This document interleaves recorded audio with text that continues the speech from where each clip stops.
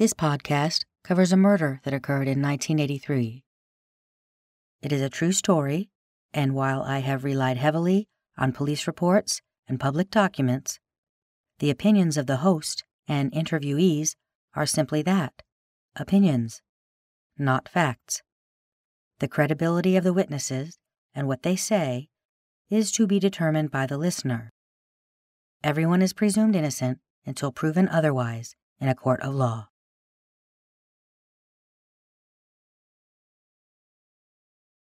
Before I get started, just a note. This episode contains some pretty graphic language that I will be reading directly from a police report.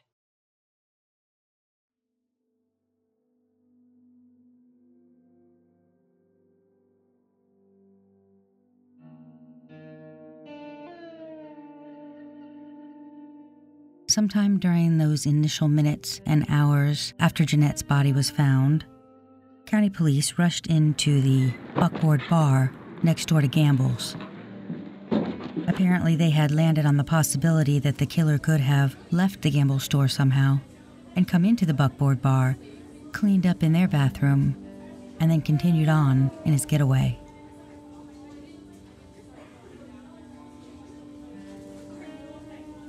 There really aren't any front windows on the building. I remember they came in suddenly and were emptying trash cans, going through the bathrooms.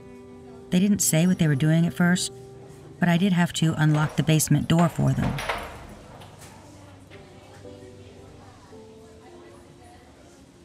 We knew there was something going on, but we didn't know what. This is the account from Carrie. She worked at the bar next door and was working on the day of the murder. She said it was slow that day, with only a few regulars at the bar, and it was sometime after lunch. They told me there had been a murder next door and they needed to check my basement. I unlocked the basement door. It was padlocked, but I didn't go down with them. Carrie told me that she rarely went down into the basement to begin with, and then only to get extra mops or buckets. She was aware of a door on the front of the basement wall, below where the front door at street level would be, beneath the sidewalk, and from what the detective told her, that doorway opened into a passage that accessed the entire block below the sidewalk. These access points were once used for coal deliveries. Carrie said that she believed at that point some businesses had already had their doors blocked, so she didn't know how far the killer could have gotten around below ground at that time.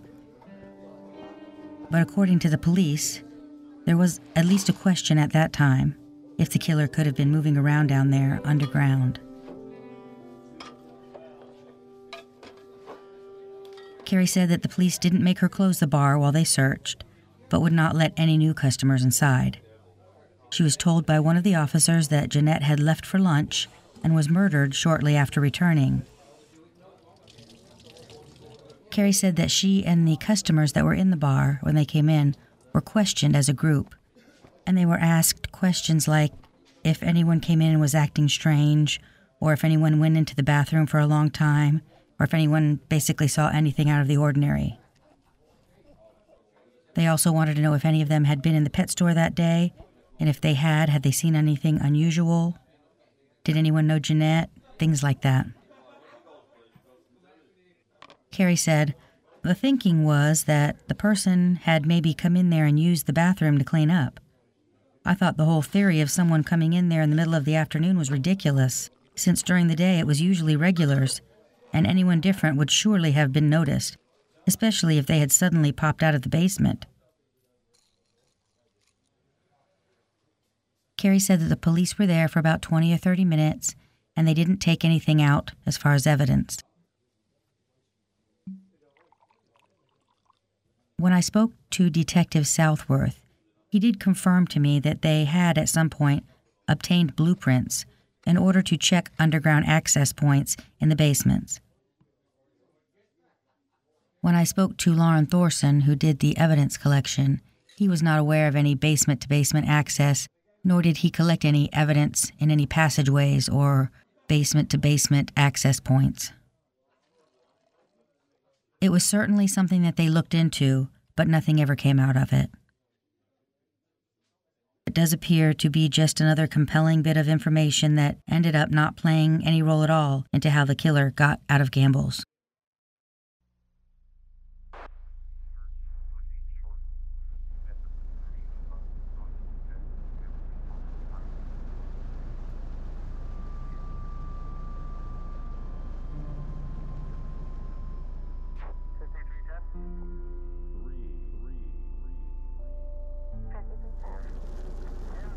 Theodore Platts was the officer with the Reed City Police Department who had assaulted 2 Michigan State Police troopers and a customer at the Buckboard bar next door to Gambles in December of 1982, a few weeks before the murder.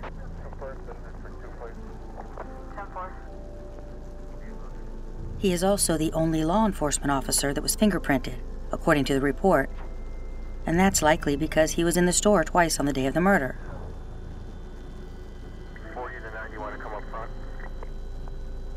Because his entire witness statement was redacted, along with all of the witness statements in the report, I don't know what times he was at the store as a patron.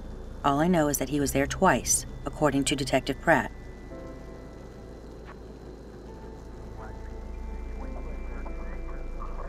Early on in his report, he noted, quote, Northern County's Evidence Service had been requested to do the scene prior to the undersigned's arrival, with Director Lauren Thorson coming to the scene being assisted by evidence technicians Sergeant Marvin Dornbos of the Cadillac Police Department, Sergeant David Bailey of the Wexford County Sheriff's Department, Patrol Officer Theodore Platts of the Reed City Police Department, and Detective Sergeant James Southworth of the Osceola County Sheriff's Department, along with the undersigned, in processing the scene. It is unclear when Officer Platts arrived or who called him, although former Osceola County Prosecutor James Tulaski told me that Platts was present when he arrived at the scene. When I interviewed Detective Pratt for the book, I asked him who called Platts to the scene, and he said he didn't know. I also asked him if he knew Platts was suspended at the time, and he said he was not aware that he was. Prosecutor Tulaski confirmed to me that he was, and went further to say that there was a warrant for his arrest on Tulaski's desk on the day of Jeanette's murder.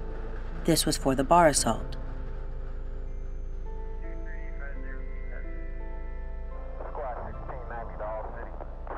According to the incident report regarding the assault at the Buckboard bar, Michigan State Troopers Lyle and Norman were at the Reed City Post when they received a call from the barmaid. Trooper Lyle took the call, and she asked who was on duty for Reed City PD. Here is an excerpt from the report. Sergeant Horchner attempted to raise a Reed City PD car, but obtained no reply. Suddenly, the complainant was heard to yell over the phone, "Hey, hey!" Trooper Lyle then indicated that he was still on the phone, and the complainant asked that a patrol unit be sent, as Ted Platts was in the bar, drunk, and beating on one of the patrons, and she wanted him to leave. Troopers Lyle and Norman responded, and Sergeant Horchner stated that he would get a hold of Reed City PD police chief and ascertain if anyone from Reed City PD was working, and advise them of the incident. While en route, radio traffic from the post advised that no one was working for Reed City PD and that the Reed City police chief was not going to respond. He advised that he wanted our department to handle the incident.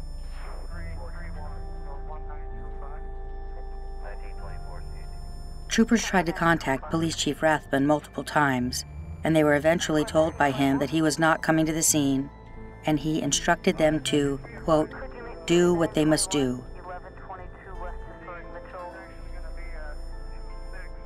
Chief Rathbun had held a holiday party earlier that night, and Officer Platts had attended, according to an interview he did with the Osceola Herald newspaper in March, following his firing. There were multiple witnesses to the incident at the Buckboard. According to the barmaid, Officer Platts came into the bar around 12:30 a.m. and she served him one drink. and it was obvious that he was already inebriated. He sat down next to a couple that he knew, a husband and wife, and began a conversation. At some point, Platts referred to the female as a broad, to which the husband took umbrage. He told Platts not to make comments about his wife. A brief argument ensued, which then settled back into a conversation shortly thereafter. Moments later, according to the witness report of the barmaid, she heard the husband say, "One of these times you are going to be without your uniform." Platts unzipped his jacket and said, "I don't have it on now." The barmaid's statement continued, quote, "The husband then asked Platts if he wanted to go out back and discuss the matter, and the two men got up and left the bar and walked into the restroom together. It was at this time that the barmaid phoned the state police requesting officers. The barmaid states after hanging up the phone, she heard loud voices and a loud thumping noise coming from the men's restroom. At this point, a young man, also seated at the bar, got up and said to the barmaid, 'I'm sorry all this is happening. I'll be right back.'"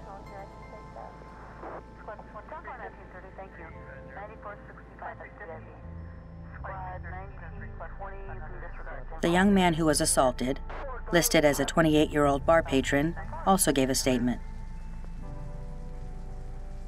"We in the bar could still hear them arguing, so I went into the bathroom to quiet them down. The young man went into the restroom, and the barmaid heard loud voices again, and it sounded like the walls were going to come down. The barmaid went to the men's restroom door and opened it and found Platts holding the young man against the wall by his neck and yelling, 'I don't need any motherfucking kid telling me what to do.' Then Platts drove the young man to the floor hard. At that time, I went back to the bar, and the state police officers came through the front door. Platts, coming from the restroom towards the bar, saw the state police officers and stated, 'What is the state police doing in my city?'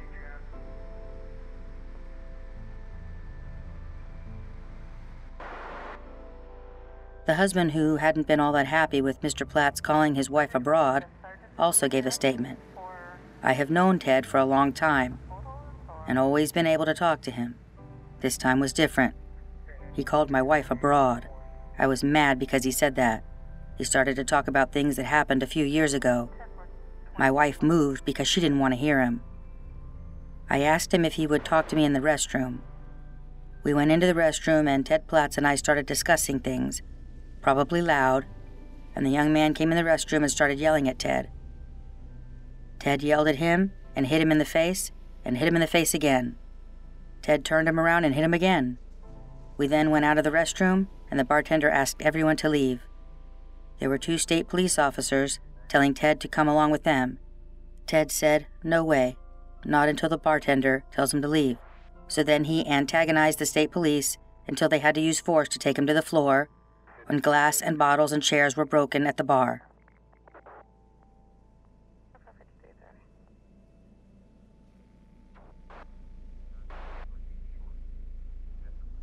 From the report, officers arrived at the Buckboard bar and upon entering found victim 1, Robert Smith, sitting with his back towards the door on the south end of the bar. The suspect, Theodore Earl Platts, was walking toward the south end of the bar from the area of the restrooms. Trooper Lyle moved to where Mr. Smith was sitting and inquired as to what was happening. At this time, Mr. Smith advised that everything was all right now, and it didn't matter. Trooper Norman approached the complainant and was inquiring as to what occurred. The suspect yelled at the officers, "Norman and Lyle, what the hell is the state police doing in my city?" Trooper Lyle responded by telling him they had been asked to come to the bar as there was no one working for Reed City PD. The suspect then yelled, "Oh hell, I'm tired of you 2 working in my city. You want to know what happened? I'll tell you what happened. I hit that son of a bitch." Suspect pointed to Mr. Smith and further added, "I hit him right in the head. No young punk is going to tell me what to do." Trooper Lyle then inquired of Mr. Smith if he had been hit, and he replied yes. Trooper Lyle then asked if Mr. Platts had been the one who struck him, and he replied yes. Trooper Norman ascertained from the complainant that an assault had occurred and the suspect had committed the assault and that she wanted him to leave. Trooper Norman then requested the complainant to inform the suspect to leave, and she turned to the suspect and advised him that she wanted him to leave. The suspect made no movements to leave and continued to yell obscenities at Mr. Smith and both officers. The suspect yelled, "I'm not leaving because the state police say I have to leave, and I hit that son of a bitch," pointing again to Mr. Smith. "Arrest me. Go ahead, arrest me." Trooper Lyle advised the suspect that the complainant wanted him to leave, and he replied, "I'm not going to leave, and the state police can't make me. I'll only leave if she says I have to," and pointed to the complainant. At this time, Trooper Lyle asked the complainant to again tell Mr. Platts he had to leave. The complainant looked at the suspect, and then the suspect asked, "Do you want me to leave?" And the complainant replied, "Yes, Ted, I think it's for the best." The suspect then replied, "Okay, I'm leaving, but only because she wants me to and not because you two say I have to. Fuck the state police." The suspect then started to move toward the south doorway past the officers. But the suspect then stopped, turned around, and walked back up to the officers and yelled, "You two can't go around pushing people around. And you, Norman, I don't care if you were shot before. It doesn't give you the right to push people either." Trooper Norman then informed the suspect again that he would have to leave, and if he didn't, they would have to escort him out. The suspect became visibly upset.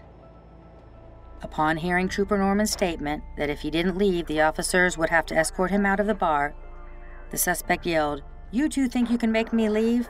and then repeated the same statement. Officers made no reply, and the suspect raised both of his hands and pointed a finger of each hand toward the officers and yelled, "You two can't make me leave," and gestured with the pointing finger of each hand toward the officers. Suddenly, the suspect reached and moved toward the officers and grabbed the front of each officer's jacket and drove with his body and hands the officers back. The suspect continued to push forcefully the officers backwards. The action caused the tables to be overturned, as well as the chairs, and caused empty bottles on the tables to be broken. Trooper Lyle was able to free himself from the grasp of the suspect and gained a submissive hold on the suspect's right arm and applied leverage. This action, coupled with the driving motion of the suspect, caused the officers to slam to the floor along with the suspect. The suspect, having hit the floor forcefully, laid somewhat passively, and Trooper Lyle maintained enough pressure to ensure he would remain passive until Trooper Norman cuffed the suspect. The suspect sustained a contusion to the forehead caused when both of the officers and the suspect slammed to the floor. Also, the suspect had a small amount of blood just below his nose, which also occurred upon impact of the floor. These were the extent of the injuries sustained by the suspect while in the custody of Troopers Norman and Lyle. After the suspect had been subdued and was being led by Trooper Lyle out of the bar, the suspect yelled, "Norman, you're dead. I'm going to kill you, you motherfucking son of a bitching nigger." Just as the suspect and Trooper Lyle started through the door going out, the suspect stated, 16 years I've been a police officer, and I only have one more year before retirement, and now that's gone." Just prior to officers' attempts to persuade the suspect to leave the Buckboard bar, Trooper Lyle used his portable radio to contact the post for the Reed City PD chief to come to the scene, as the suspect was very intoxicated, and it was felt that the suspect would not be cooperative with officers, and it was their intention to avoid violence with the off-duty Reed City police officer. After the assault by the suspect on the officers and the subsequent arrest of the suspect, Trooper Lyle again contacted the post via portable radio and advised the post of the assault and arrest of the suspect. Trooper Lyle again asked if Reed City Police Chief was en route to the scene.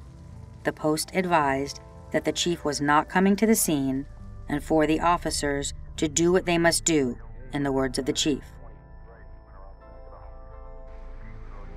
At the suggestion of the Reed City Police Chief, Philip Rathbun, they called for an Osceola County Sheriff's Department unit for backup. As Trooper Lyle and the suspect were exiting the bar, Officer Davis of the Osceola County Sheriff's Department arrived. The suspect was placed into a county patrol unit with a prisoner cage due to the suspect's still violent condition. The suspect was then transported to the Osceola County Jail. At the Osceola County Jail, the suspect continued to say that he was going to kill that nigger son of a bitch and that he will never see the daylight again. These statements were repeated over and over by the suspect. According to the Osceola County Jail intake form, the suspect was violent and hit his right hand against the booking window many times, and it also notes that as a result, he was treated at the hospital. On December 29th, less than a month before Jeanette Robertson's murder, the Pioneer ran a short couple paragraphs on the assault. Reed City officer pleads innocent to assault. A Reed City police officer has pleaded innocent to charges of assaulting a man and 2 state police troopers while off duty at the Buckboard bar on Upton Avenue, December 21st. Theodore Earl Platts, 42, of Reed City, was released on personal recognizance and $1,000 bond on the 2 charges.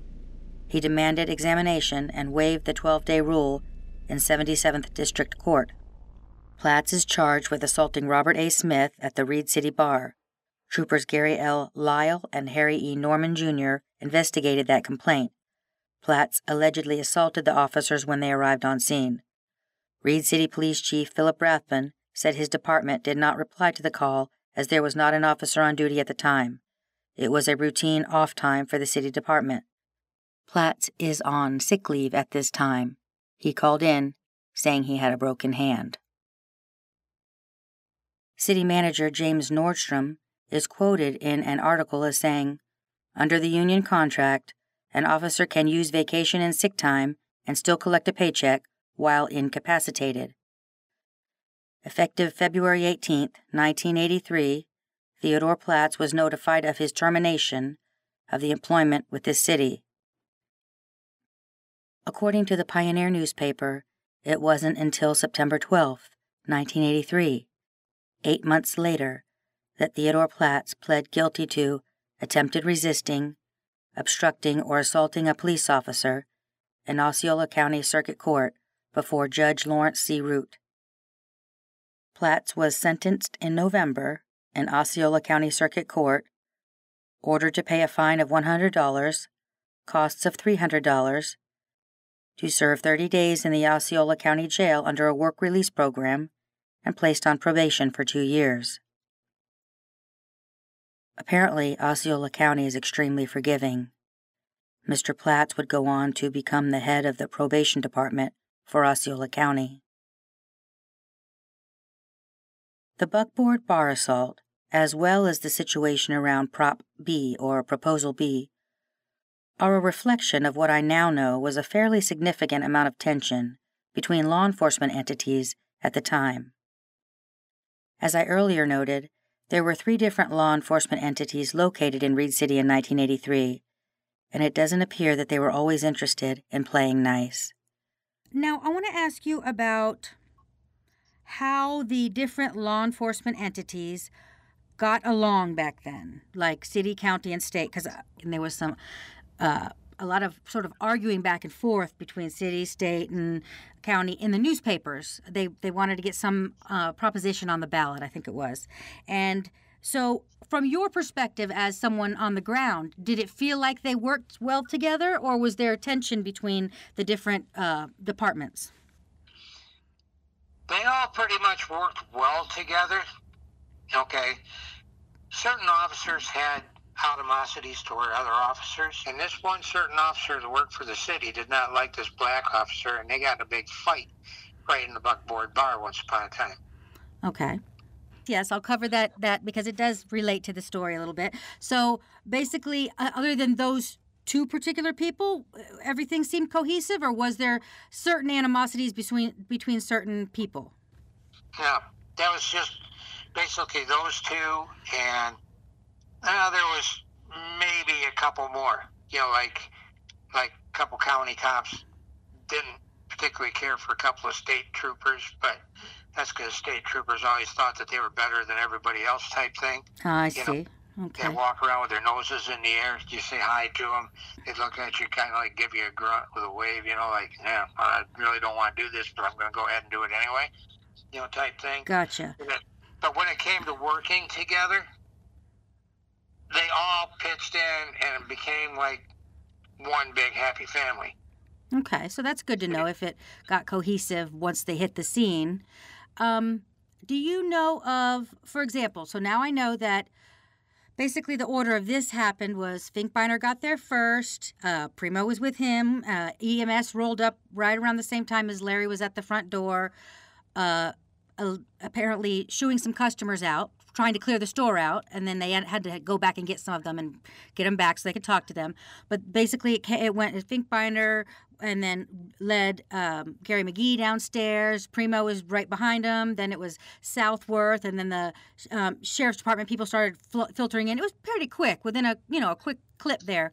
But yet State didn't get the scene turned over to them until sometime after 5:30, after the evidence van had arrived. And it took the prosecutor stepping in to do that. So I'm wondering if there was, if you noticed at the time, was there a sense that when a call was being handled by county, so this call was turned over from city to county very early, because obviously the city guys don't even have any training at all to deal with a crime scene. So Right. Then it's turned over. Finkbeiner says he turned it over to Southworth. So they had it for till after 5:30, and that she was found at 10 to 4. So that's an hour and a half. Do you believe there was any, I don't know how I word it, stubbornness in turning it over to State? Was that ever an issue where they didn't want to turn over a case? That case wanted, the county wanted to hang on to it. First off, city wanted to take it. But then city turned around and county had already investigated the majority of it. Okay? They were always the first ones there and the whole 10 yards, so city kind of backed off on it. I think the state kind of made city back off, to tell you the truth. Then state wanted to take it because, hey, now you got yourself a top-notch crime happening in a little itty-bitty town. If it can be solved, who wants to take the credit for that? Is it going to be county? Is it going to be state? It darn sure isn't going to be city, because city's been called off of it. So Right. whoever at that point in time wants to grab that high, I don't know what you call it, high crime, in a little itty bitty town, it usually doesn't a whole heck of a lot happen in that little town. Right. So naturally, they're going to battle over who's going to take that call and who's going to be the ones to lead the investigation. Okay. And as it turned out, it was about the most botched thing I've ever seen in my entire life. So do you think that played into it, the tug of war over the scene? Oh, yeah. I think it did. I think ones were trying to jump on something too quick without thinking it through first. First of all, wasn't the training different for city cops versus county cops versus state cops? Oh, yeah. Training is always totally different between each and every department. So I would imagine that no one at that scene there that day really had any ability to do any crime scene like evidence gathering, right? They have to call labs and people in to do that. Right. And the thing of it is, what they should have done is secured the scene. Just plain secured it. Don't have anybody go in there. Don't have anybody come out of there, or whatever the case might be. But tape that bugger off and wait for the crime scene actual people who do that for a living out of Grand Rapids, which is only 60 miles away, and going, I know when I was driving ambulance, when I could make it from Reed City to Butterworth Hospital in Grand Rapids in a grand total of 40 minutes. It would only take approximately maybe 1 hour of holding off that scene for actual crime scene investigators to get there. And as it turned out, Lauren Thorson, who came from Kalkaska, he was the one that owned the Northern County Evidence Service, and they were called in by Osceola. I guess the state police would have called in the state police crime lab people, but county was contracted with this Northern County Evidence Service. It was sort of a new thing because what it was is they would have trained one deputy per each sheriff's department in the district, and then that deputy was supposed to be trained and know how to close off a scene and do just what you just described. But unfortunately, before that person got there, City was the first person, according to reports, to walk through that scene. It was Finkbeiner was the first person in, not county. So unless their reports are wrong, Finkbeiner walked down first and led Gary through there. County and them were all behind them. So you've got all these people in that back room. Then what we have after that is the prosecutor's account. Somebody from there called him, and it says in Southworth's report that he called Rathbun. After he went and saw it, he came out to his radio and called Rathbun. He called, who was it? One of your deputies that had just become a detective also. And then there was the sheriff, and he called Tulaski. Well, Tulaski came down, and he said by the time he got there, all of both departments were standing down there in that basement. And you know it's small down there. Oh, yeah. That pet store was no bigger than your living room and your kitchen put together. Yeah, it's one long room, but the back room where they were all in was tiny. I mean, that they had to just been stepping all over possible footprints. Exactly. Then taking and anybody touching anything, now you just added another set of, fingerprints that contaminated everything that was down there. Right. And it's such a closed space. And the thing is, the EMTs were there so close with the first responders. You have to let him at least assess her real quick. But after that, Gary left that room. They went out and upstairs until they were told to leave and then come back later that night. So I guess my biggest concern, because it does feel like Finkbeiner turned it over pretty quickly to the Osceola County from their reports, because Finkbeiner and Southworth's reports line up. So it does appear that it was turned over to county very quickly within by 4:15. But not till about an hour later did Detective Pratt arrive, and then not even until after an hour after that when Lauren arrived, because Lauren told me he said he was met at the back door by one of the city police officers who wasn't even in uniform, who walked him downstairs and showed him around the basement, and he was maybe there 20 minutes, and he said there were too many people down there. Nobody knew who was in charge, he said, and that's concerning if that means that they were still trying to decide whose case it was. And then finally he said, if someone doesn't get this scene under control, I'm leaving. And so that's when Tulaski said they took a break, and that's when he assigned officially the case over to Pratt, and then he was doing the crime scene stuff. So that's a long time for a scene to be in such disarray where nobody even knows who the boss of that scene is. Exactly. Everything should have been set up, like I say, first thing you should do is rope off the scene. That's the very, very first thing you do. Get everybody the heck out of there, rope off the scene. Then set up a command center. And that command center is what is in charge. Who turns around and does what. Where they're going to send them, what officers they're sending, the whole bit. And none of that was done. Well, I will say that because of how many people converged so fast and because of how shocking that scene must have been, I have to give them a little bit of initial slack because, holy crap, it must have been really shocking. It must have been, for a minute, what do we do? There weren't a lot of homicides, and certainly not a lot that the county cops handled. Right. Okay. Right. All right. Well, that is what it is. We can't change any of that now, you know.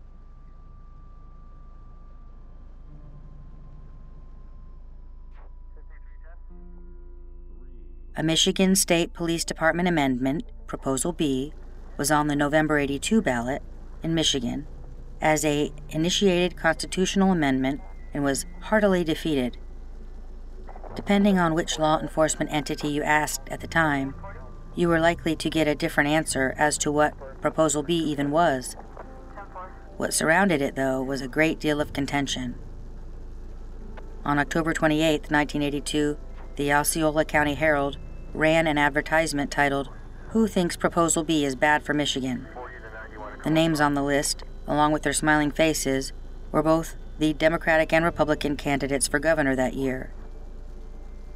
You can't get both parties to agree on almost anything, but apparently in 1982, neither party wanted anything to do with Prop B if they were up for election. Even the director of the Michigan Department of State Police said, no thanks. Locally, it was Reed City Police Chief Philip Rathbun and Osceola County Sheriff David Needham versus the state troopers. Dueling pieces ran together in the same edition of the Osceola County Herald.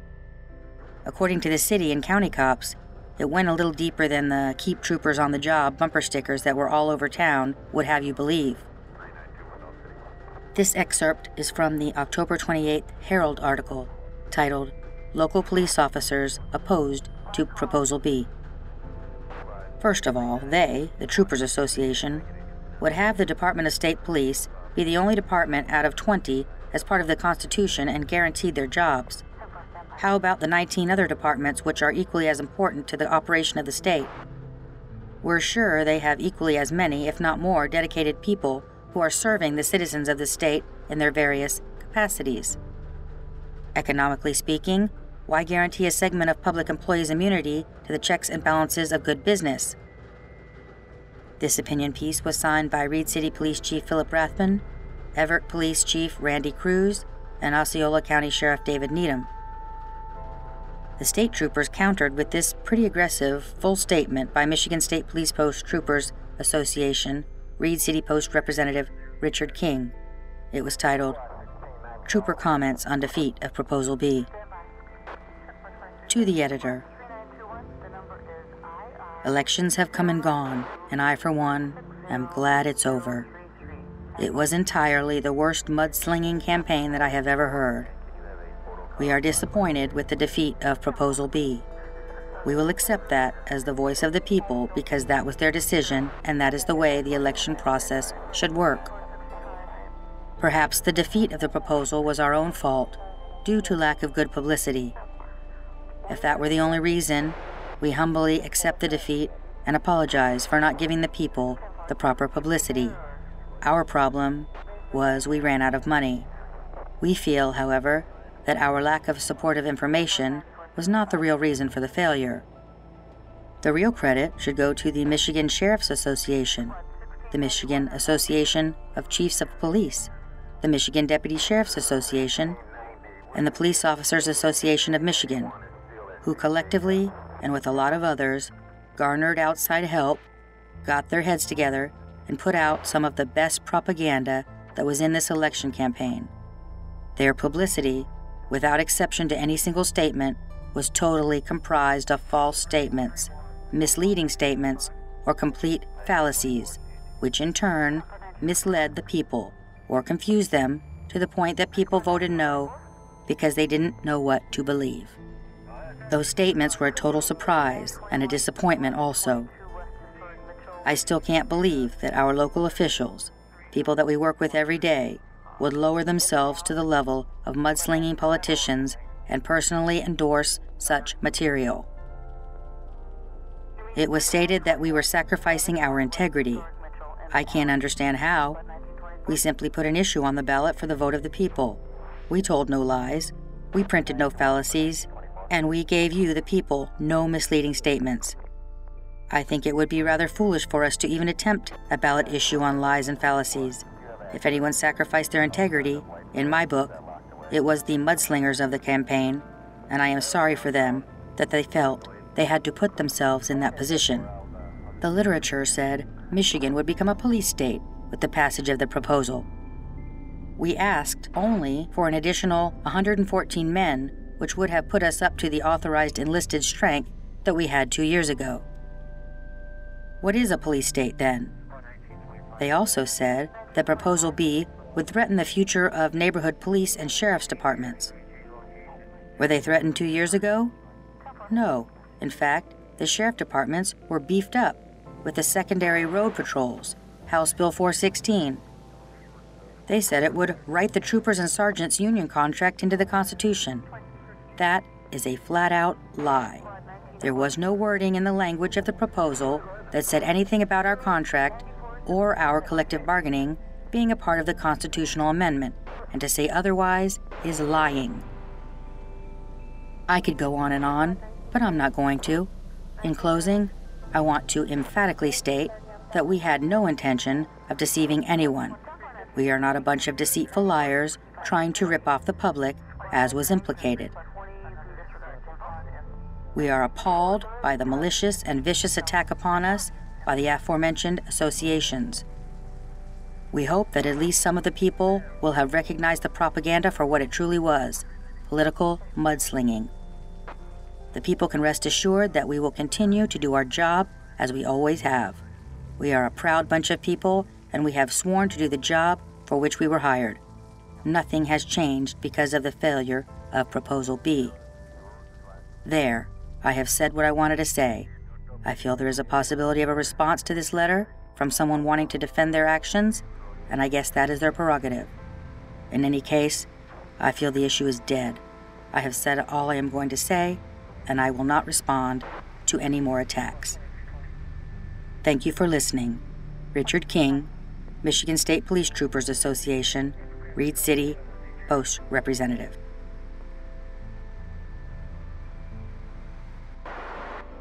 Yikes. Politics at its finest, to be sure. Even Theodore Platts, weeks after his termination from the Reed City Police Department, had something to say about Prop B within the context of his firing. It's not a secret that I had complained to the state police post in Reed City, as well as my chief, on the increased activities of 2 state police troopers, namely the troopers that arrested me. Also, I'm an officer who quite vocally opposed the Prop B issue, much to the displeasure of several troopers. I should also note that after the proposal failed, some of the troopers held grudges against me.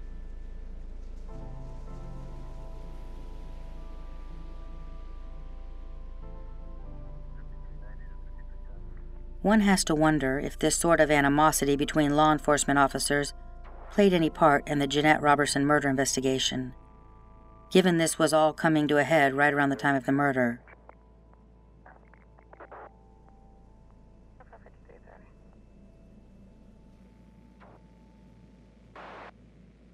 In the next episode, I will cover suspects and persons of interest who were looked at according to the Michigan State Police Report.